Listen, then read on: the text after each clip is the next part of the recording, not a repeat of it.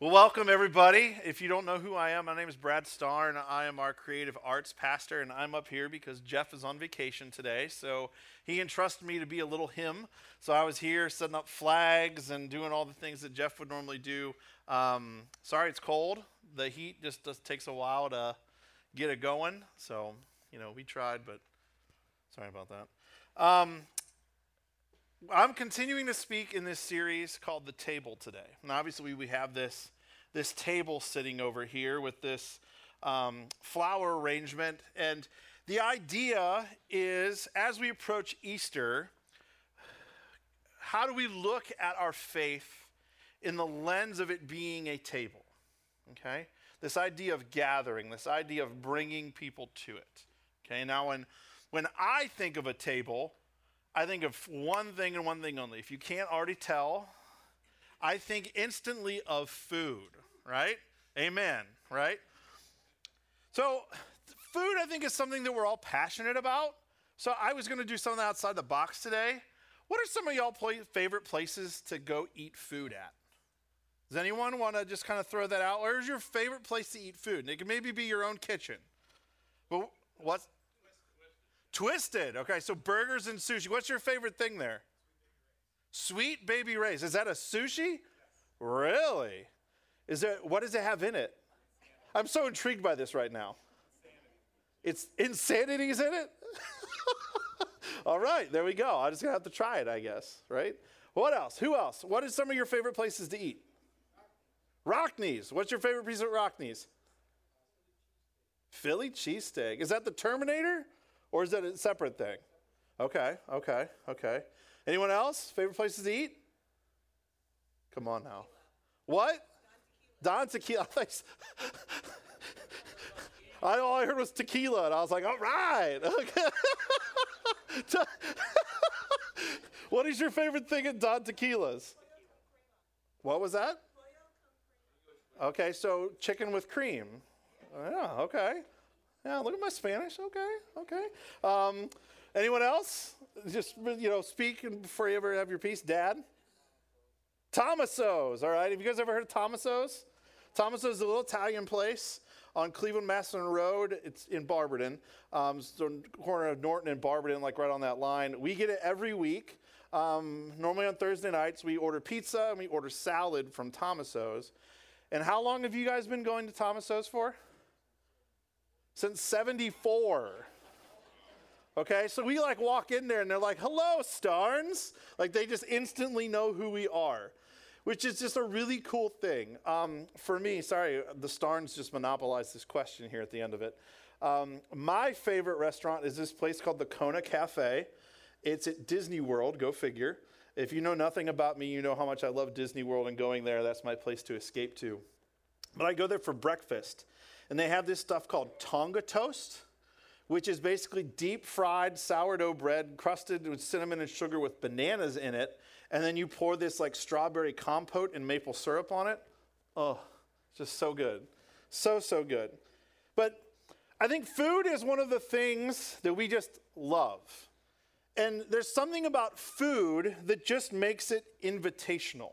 So my first point today is that food brings people together. All right? So as we talk about this table and we talk about things such as food is something that just unites people. It just brings us together. Food is a gathering idea. Now, anytime I plan anything socially, my first question is, we could be going to a concert, we could be going to a Cavs game, we could be going to a Guardians game, a Browns game, or you could be going to see a movie, whatever. You know what the first question is? Where are we going to eat, right? Because it's just this idea of something social that just gathers people together, right? We love sitting around the table with other people and just eating good things. Now, the cool thing about Scripture, and the even cooler thing about Jesus, is that this is something that has existed forever. The fact that we love to eat together and eat food around the table has not changed. In Scripture, we see tons of time where people are gathering around a table and eating. So where I want to start today, everybody, is if you guys have your Bibles, if you have your phones, if you want to follow along, we're going to be in Matthew chapter 9 today. And we're going to be talking about Jesus calling Matthew into ministry and to follow him.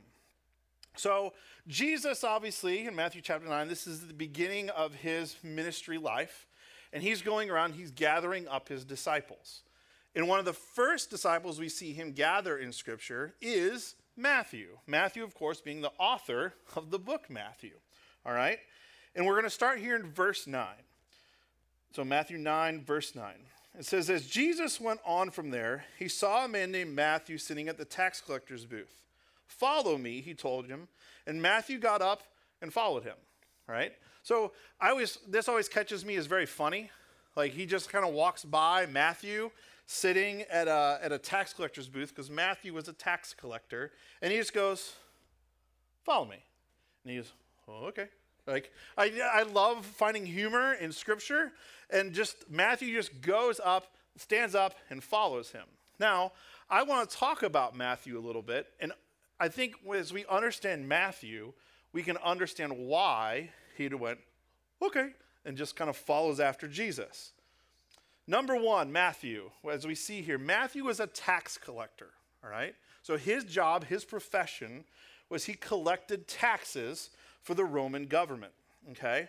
So basically, in the context of this time in Jerusalem, in this area with the Roman government kind of in charge and everyone else kind of serving them, tax collectors would have been sellouts, okay? They were Jewish people working for the Roman Empire, and the Roman Empire did not pay them, all right? So any money they made had to be what they charged extra over and above the taxes that you would have to give to Rome. So imagine, in our context today, we do our taxes every year, right? Or maybe we pay taxes on each of our paychecks, or we go to the store and we pay tax on what we buy. It would be like another guy, before we could leave the store, before we could get our paycheck, before we could file our taxes, there'd be another guy standing there going, you can only do that through me, and you got to pay me a little bit extra because I need to work, okay? So the Jewish people loathed tax collectors. They were sellouts. They were sellouts to the man, all right? They were working on the other side of the line, and they would have been reviled by the Jewish people. So already Matthew, kind of a shady character. Now, the reason why Matthew would have been a tax collector is because of a past, I don't know if I want to call it a failure, but a past missed opportunity in his life. You see, every Jewish child, every Jewish male especially, was required to memorize the first 5 books of the Bible, okay, the Pentateuch, they call it.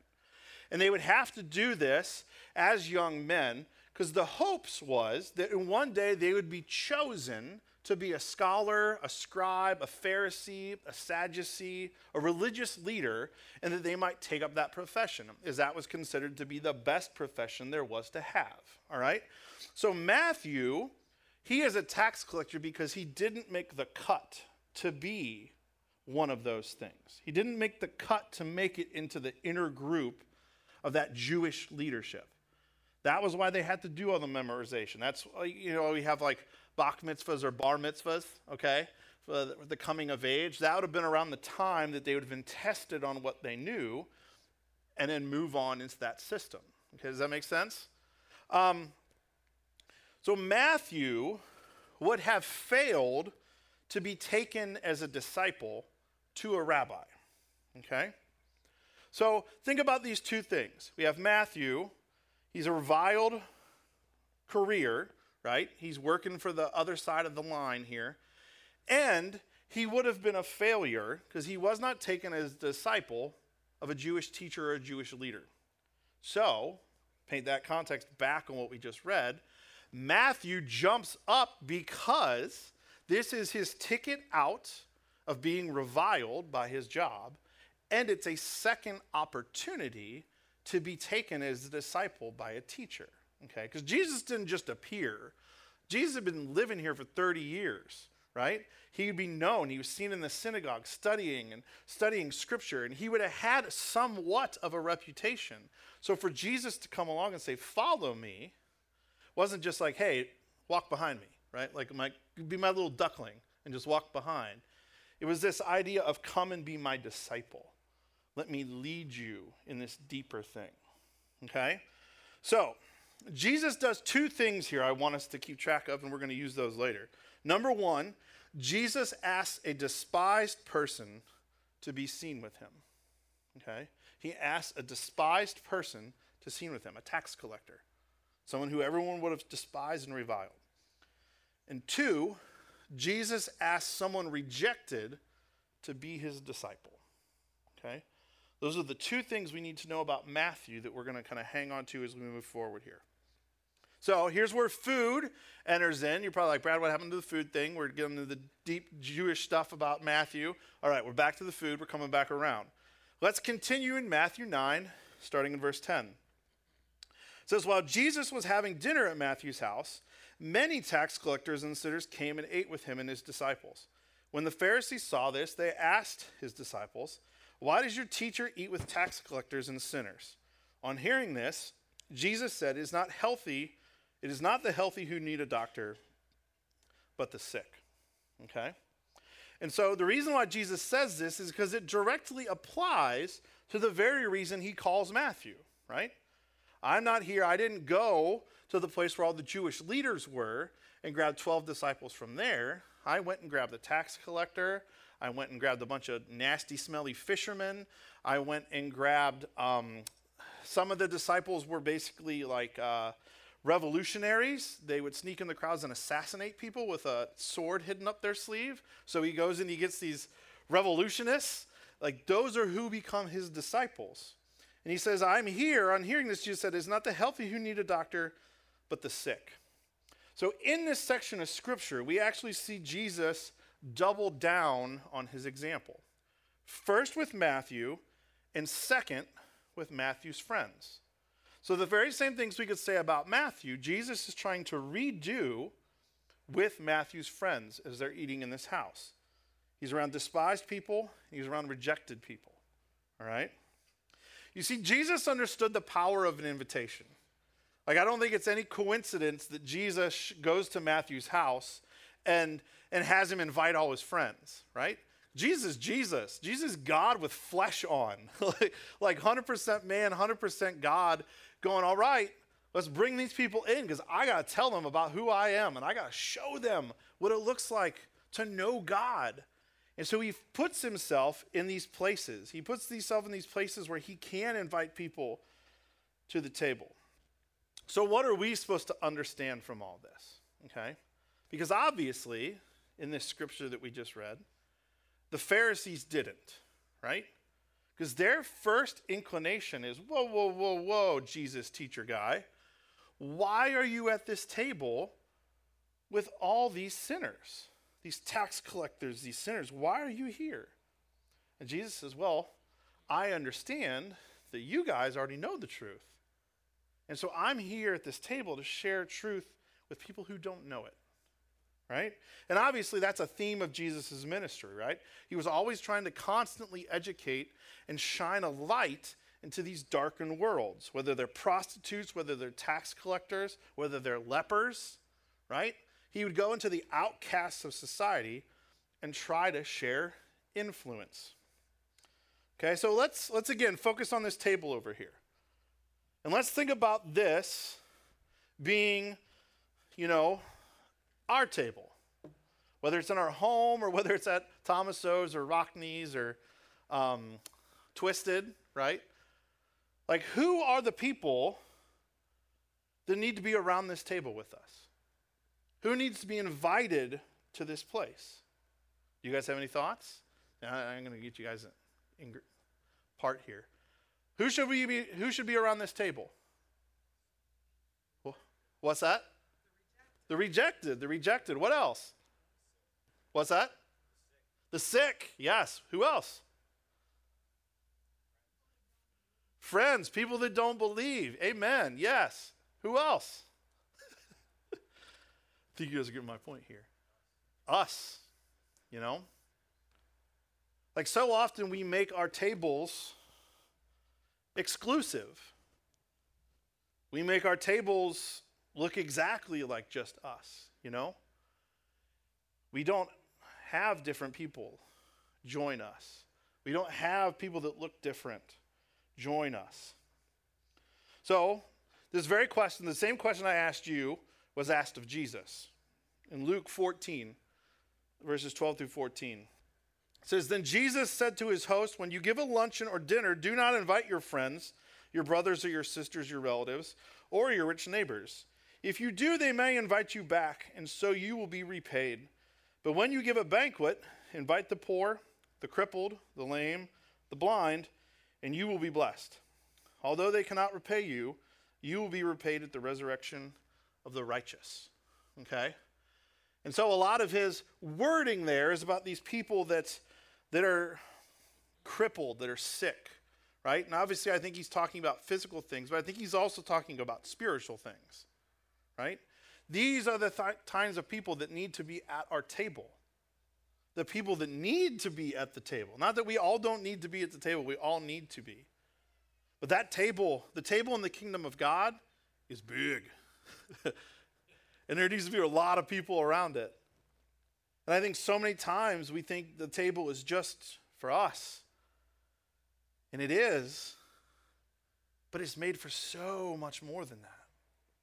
And it's such a big table. So I got this story I want to tell you guys. I was down at a youth conference in Atlanta. I want to say it was about a decade ago. I think it was even before I was on staff at Northside, all right? And it was a youth conference. If you guys have ever been to Atlanta, Atlanta kind of has this little hub over by where the BMW Stadium is now. Not BMW Stadium, Mercedes-Benz Stadium. I got my car companies mixed up. The Mercedes-Benz Stadium is like one of the nicest stadiums like in the world now. It used to be the Georgia Dome. And the Georgia Dome sits next to Phillips Arena, which is like where the Hawks play. And then that sits next to Atlanta's Convention Center, which is this massive, massive complex. And then that all is connected to CNN Plaza, they call it. It's the world headquarters of CNN. And so CNN Plaza is actually connected to all of these things via tunnels and via streets, and it's just real easy to get to it. And in the bottom floor of this building is this huge food court. Okay, it's got a Starbucks, it's got a Chick-fil-A, woo woo, okay? It's got all these, fast food places and places to eat, a Mexican restaurant, burger, I think it has got like a BurgerFi, is like a big popular burger chain. And so every time we'd have a break at this youth conference, which was in the convention center, we'd walk over into this CNN Plaza. And we'd go there and we'd get lunch at lunch break. And anytime you go to a big city, there's going to be panhandlers, beggars, right? They're going to be asking for money. They need money for bus fare. They need money for this or money for that.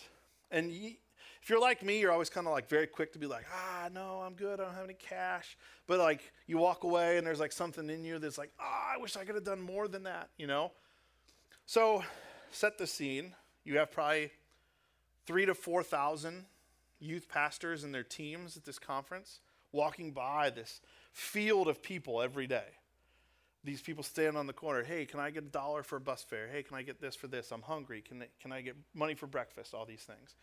And I know that a lot of our reaction sometimes is, well, I don't know where that money's going, so I'm going to say, hey, why don't you come with us? And so I know for me and my group that went, we were like, okay, here's what we're going to do. If someone asks us, we're going to say, come with us and we'll get you something. And so we leave that morning, go down, and there's no more beggars anywhere. And we're like, what? Where did they all go? Did they just give up? Because we all are like, no. And they're like stupid Christians. And they just like gave up. Well, lo and behold, we walk in, and the CNN Plaza is filled with a bunch of youth pastors sitting at tables, with tables pulled up, with homeless people sitting amongst them with stacks of food in front of them. Like it's like one of the most beautiful things I've ever seen. It was like somehow through God's Spirit, God put on the heart of everyone at that conference, now here's the solution. Why don't you just invite them to your table? And so we walk into this massive CNN Plaza with this giant, like it's open, so you can see way up like 20 or 30 stories. And you can see all the studios where they film all the CNN stuff.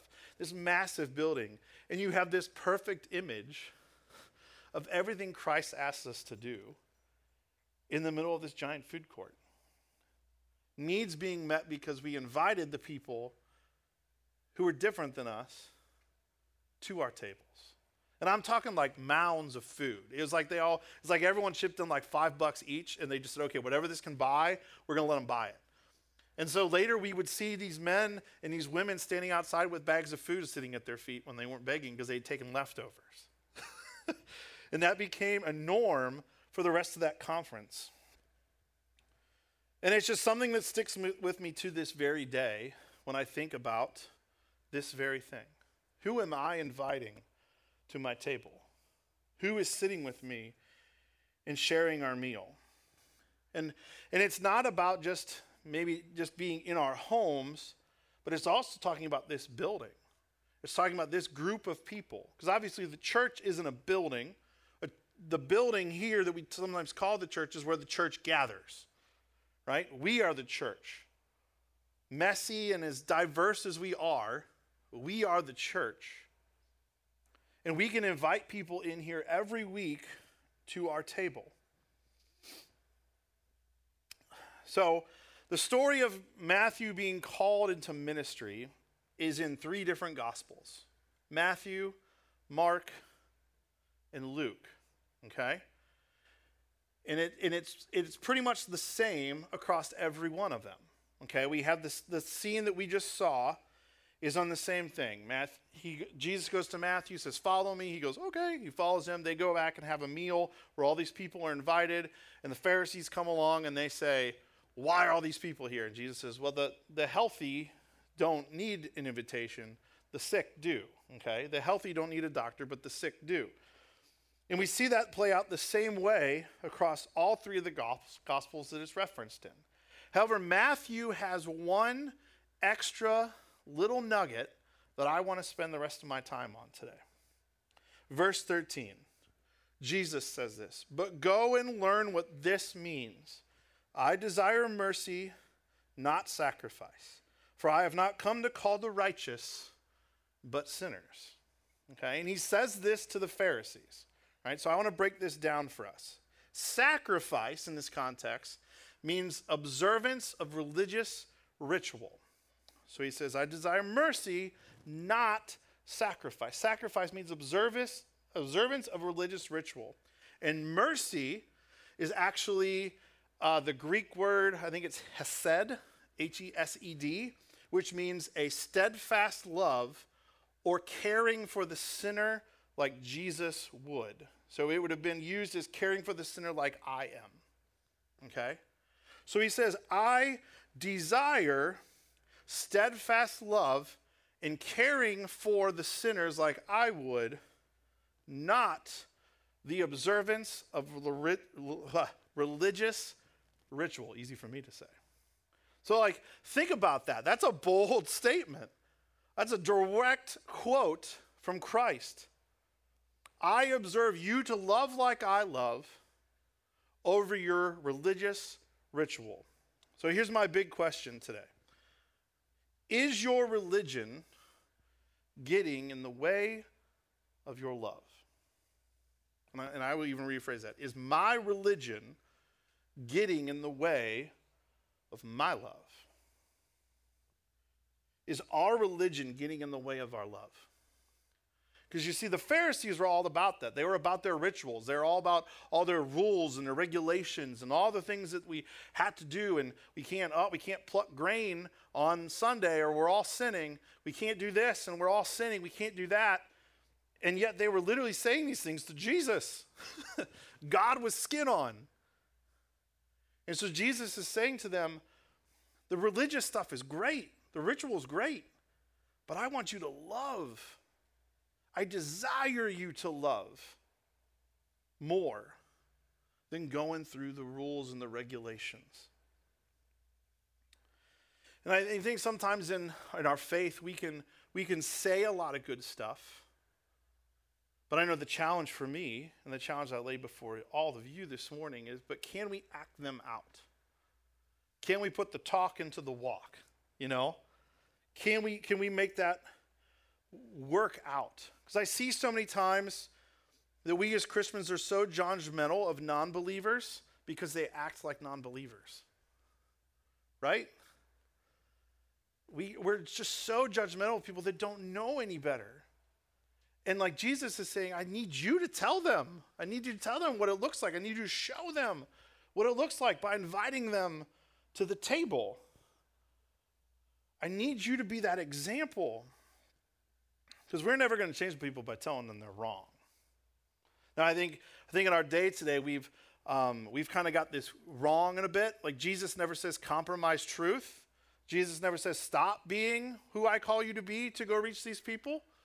And I think we're getting that a little bit mixed up today, where we start acting like non-believers a little bit to try to win non-believers. That's not what Jesus says. Jesus never says, I need you to compromise the table to invite people to it. He says, I just need y'all people to invite others to it. And you don't have to agree with them, but they need the invitation. And so here's where I want to kind of land on.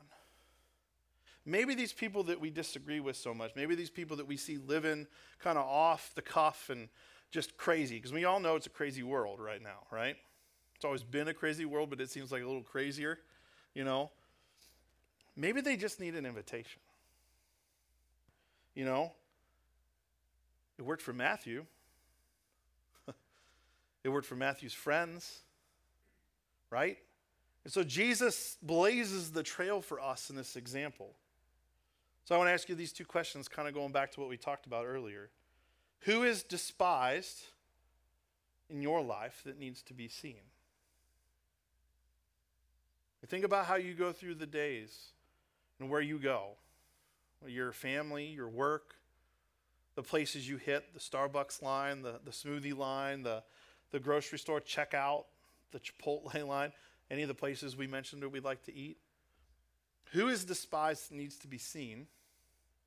And two, who is rejected that needs to be led?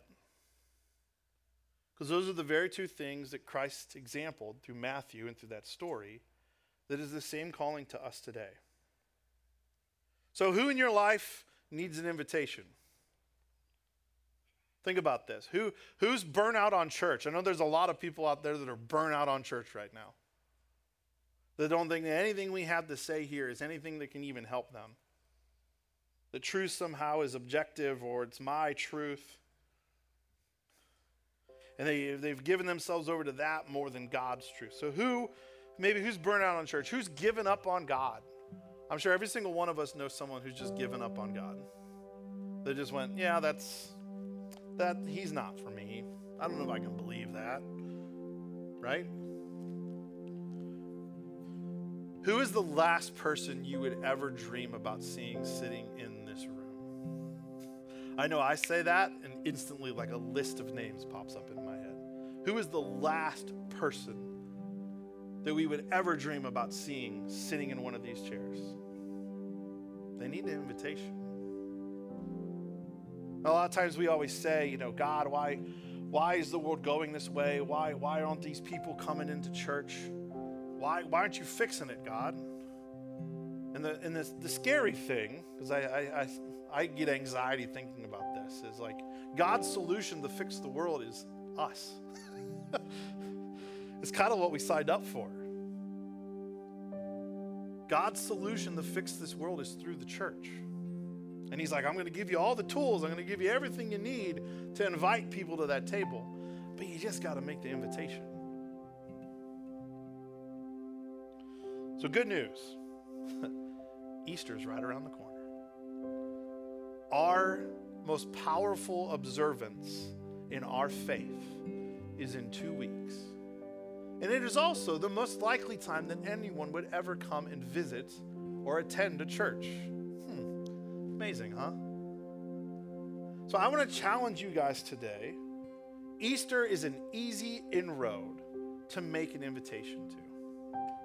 And I don't say this from the fact of like, we want to see 200 people here. That doesn't matter. I want to see someone walk in that door who needs to be invited to the table that can eternally change their lives. If it's one person, if it's two people, whatever. This is what we're here for.